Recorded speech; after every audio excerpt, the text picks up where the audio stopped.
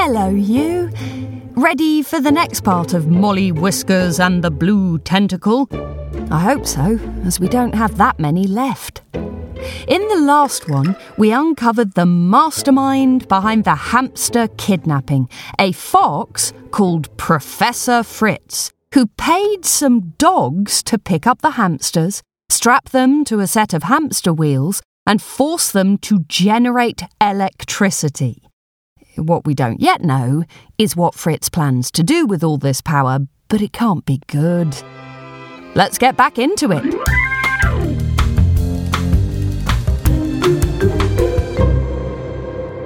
We finished the last episode just as the hamster-powered machine was beginning to break down, with blue tentacles snaking all over the place and electricity surging, causing some of the light bulbs in the ceiling to shatter. "Shut it down, people!" yells the Labrador. An iguana jogs over to the bank of levers and pushes the largest one upwards. "Looks like the grounding is failing," says the Labrador, pointing to a sweating and panting Mrs. Toggle, struggling to catch her breath even as the pedals begin to slow down. "Not to worry," says the fox in his best reassuring tone. "Give her some water and we can get this back up and running shortly." His face turns just a little darker as he adds, "We only need her for a few minutes, and it's vital that everything runs smoothly for tonight's presentation. This machine is the ticket to me winning tonight's debate, so when we blow the candles out in the town hall and my device powers the light bulbs we've installed there, I'll be made mayor of Fogsworth before the moon has got out of bed." "Absolutely, sir, Fritz," says the Labrador, and then, shouting to be heard by anyone who considered them his boss, "Someone get that sweaty ball of fur a drink of water. We go again in 20 minutes. If you've ever heard phrases like "the final straw" or "the straw that broke the camel's back" and being confused by them, here's a good example of what they mean. Patchy has been paying close attention to the whole scene, watching in horror as the poor hamsters are made to run on the spot until one of them is close to collapse. Each awful little thing he sees and hears is like another piece of straw being loaded onto the back of a camel. It doesn't have to be a camel, but for whatever reason, that's the image we've all agreed on. Even after hearing how the fox plans to replace tired hamsters, Patchy simply feels his anger growing. It's not until the big-hearted rabbit hears how callously the Labrador suggests that a short break will be enough for poor Mrs. Toggle to recover that he can take no more, and that final piece of straw is placed onto the camel's back, forcing the camel's legs to buckle under the weight. "You callous, mean, heartless, bog-swilling hog farts!" yells Patchy as he emerges from behind Mr. Nibbs's little prison, marching towards the dogs, the fox, and the slow Loris. "How could you do this? These are people, not parts of a machine." "But, my dear Patchy," says Fritz comfortingly. This takes Patchy rather by surprise, as he has absolutely no idea how the fox could possibly know his name. "This is what progress looks like. You can't make an omelette without breaking a few eggs." "Oh, I like that one," says the Rottweiler, who has been blessedly silent for most of the last few minutes. "These aren't eggs," says the little rabbit, his ears pricking up and his whiskers standing on edge. He throws each word like a little poison-tipped paper dart. "These are people. good people, kind people, and this will not stand." Patchy lets these powerful words sink in for a few seconds. After such time, the fox and the dogs erupt in laughter. Only the hamsters, the rabbit and the slow loris are not laughing. Oh, that's classic," says the fox. "Get him out of here." He says this with a broad, friendly grin on his face and a wave of his hand, a gesture similar to the one he made about the hamsters earlier. "No!" Now, everything goes silent again. "I cannot allow this. Professor Fritz, whatever your name is, I've stood by you for months while you kept me in the dark, scheming and plotting. But now that I know what you're up to, I would...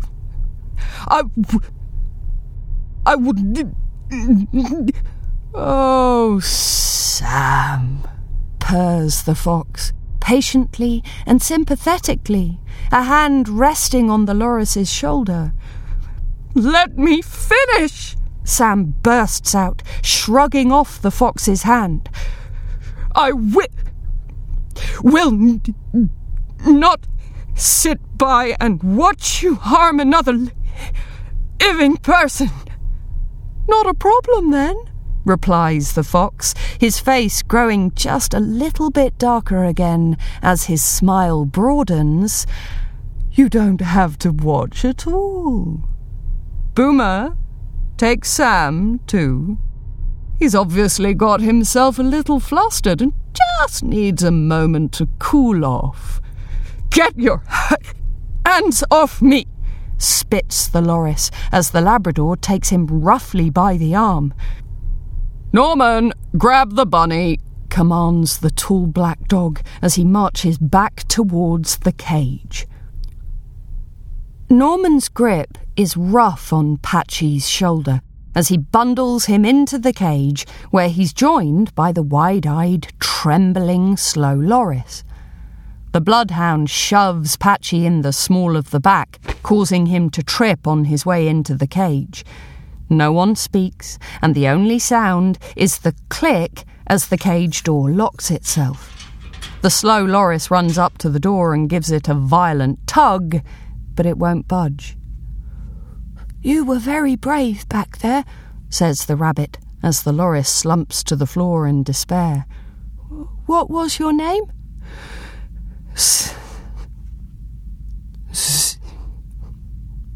Sam, manages the loris. Patchy had a school friend who stammered and knows that the hardest thing for many stammerers to say is their own name, which is rather cruel. "I'm Patchy. I work for Molly Whiskers. I know. I did some research on you and Molly for Fritz." Seeing the puzzled and concerned look on the rabbit's face, Sam continues.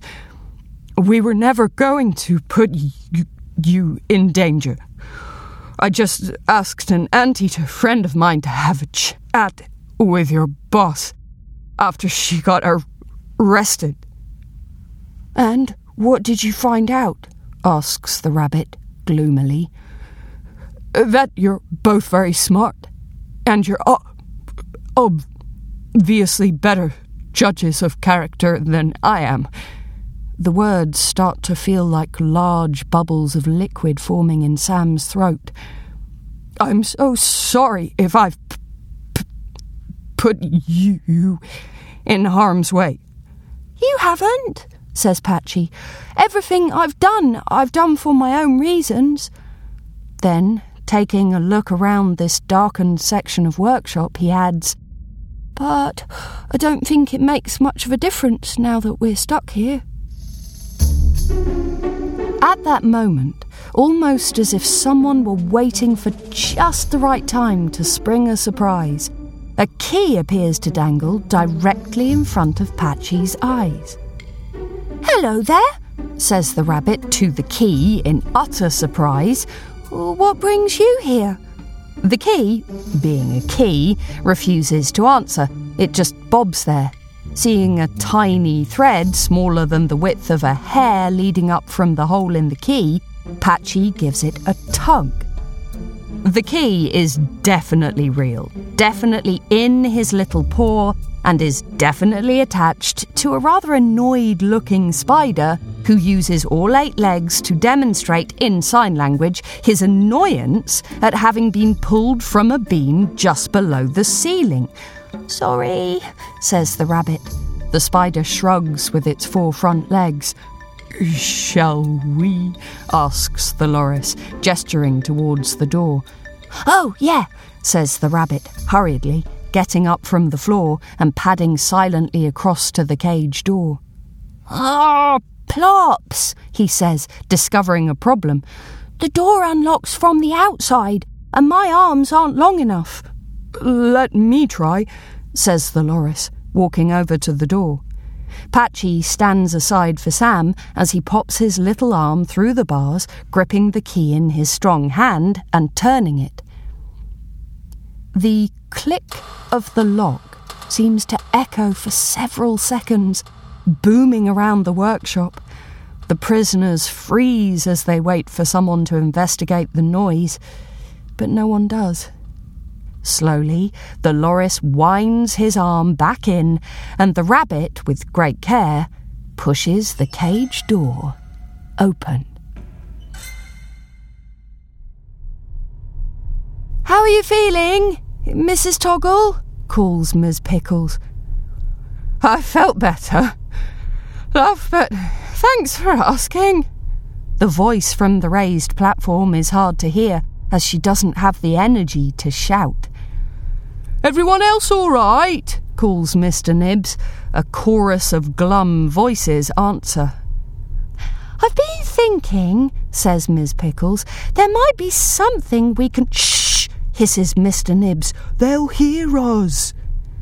Ms. Pickles claps a small hand across her mouth and shrinks a little. Luckily, no one is around to hear them or pay too much attention. The iguanas are busy twiddling knobs and looking at clipboards and saying things like "nominal" and "within acceptable limits," while the fox has wandered off, presumably to practice his talking points for tonight's debate. Mr. N, Miss P," says one of the others, "I don't think old Binky's doing too well." Those that can move to see from within their harnesses swivel their heads in the old hamster's direction. What they see is the body of a hamster, head drooped, suspended in his harness with his feet dangling, pedals moving back and forth like an empty swing. "Help! Someone please!" cries Mr. Nibbs. Hearing the hamster's shouts, the tall black Labrador re-enters and, ignoring them, barks orders to the 2 guard dogs and the scientists to release the hamsters from their harnesses and throw them back into the cage where they can cool off before tonight's big show. It would seem the fox doesn't want to risk another demonstration before the debate. One by one, stiff and tired hamsters climb out of their little prisons and gather around old Binky, who has been laid on the floor. Mr. Nibbs leans down and listens to the old hamster's chest. "He's still breathing," he says, standing up. "You'd better hope he stays that way," says the tall Labrador, bending down to meet the young hamster's face. "Or you'll all find out what happens when a circuit is broken." The hamsters look at the dog in confusion. "Pick him up," orders the dog to the hamsters, his words slow and deliberate. Mr. Nibbs and a few of the other hamsters hoist old Binky onto their backs, and slowly, glumly, they all march back to the cage, which is not only unlocked, but empty, apart from one small piece of silk thread. "Find the rabbit and that other little bag of fur," barks the Labrador to the guard dogs who were at the front of the hamster line. "I don't care how you do it. Just make sure we never hear from either of them again." "Yes, Sarge." The two guard dogs exchange a brief few words about which way they should each look before separating. "In," spits the Labrador, holding the door wide for the hamsters and shutting it violently, the lock clicking back into place. The sleeping body of old Binky is laid down gently on the cold floor, and everyone tries their hardest not to cry. 30 seconds, and then I'm going in, mutters Roscoe. It's reached the point where even Molly and Bailey are having trouble arguing. "I just don't know what could have happened to Simon," says Molly for the third time. "He's usually—" "So careful, I know," interrupts Bailey a little snappily.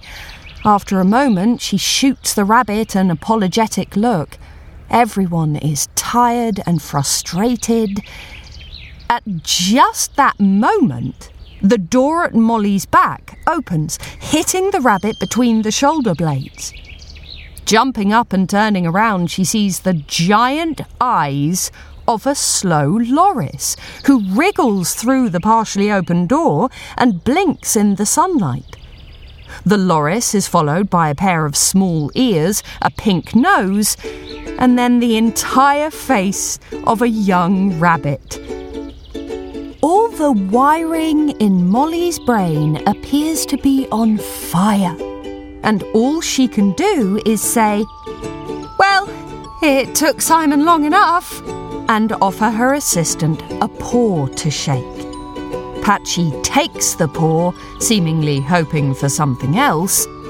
"Does he now know I know about the note?" she thinks, and stares at his boss for a few seconds before taking in the scene. "Molly, officers, we could really use your help."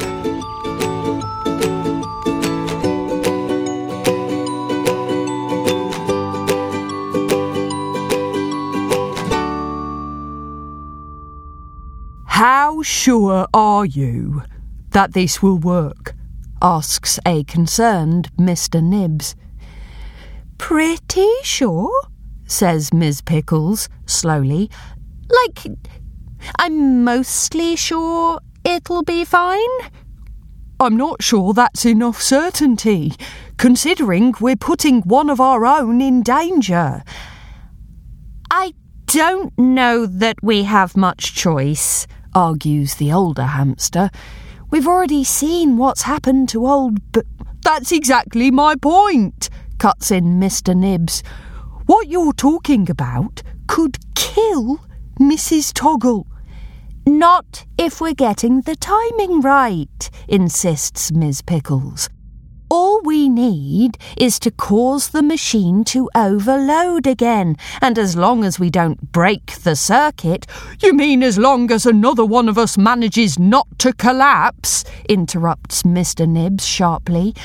"Then all she'll get is a mild shock, and the whole system will shut down.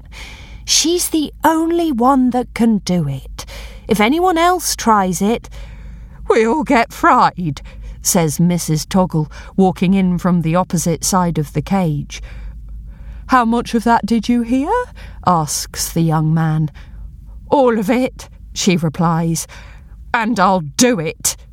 "No, it's too dangerous," tries Mr. Nibbs. "Listen, Mr. N, I'm not as fast as you lot, and I'll never be as young, and although I might be tubby, I'm not soft. I'm a good goalie, and I'll never sit idly by and watch something happen when I can help stop it. You know what we hamsters are like. We're tough. We have to be." "My old missus used to say, you learn to be on your guard when you're small and fluffy," adds Mr. Nibbs wistfully. "Well," says Mrs. Toggle, puffing out her chest, "with us all working together, We'll be home to our families before the night is out." "Poor promise," says Miss Pickles, holding a tiny hand in front of her. "My brother and I used to do this as kids. Just go with it." Mr. Nibbs holds out his hand and rests it on Miss Pickles's. Mrs. Toggle's hand rests on his, and then they each repeat the pattern with their free hand. "Hamsters united," says Miss Pickles. "What a load of corny old bog swill," says an old voice, emerging from the corner of the cage and walking on shaky legs. "Mr. B, you're awake!" shouts Miss Pickles, freeing her hands from the others and hugging her grumpy old friend. "That I am, lass. So, what's the plan?" The plan? We'll have to wait, as that's all the time we have for you. But rest assured, we'll be back before you know it. Molly Whiskers and the Blue Tentacle was written by Ashley Kingsland and read by me, Imogen Church, with production help by Mark Steadman. You can follow the story on Apple Podcasts, Spotify, or wherever you listen to podcasts. And there's more info about the show at mollywhiskers.com.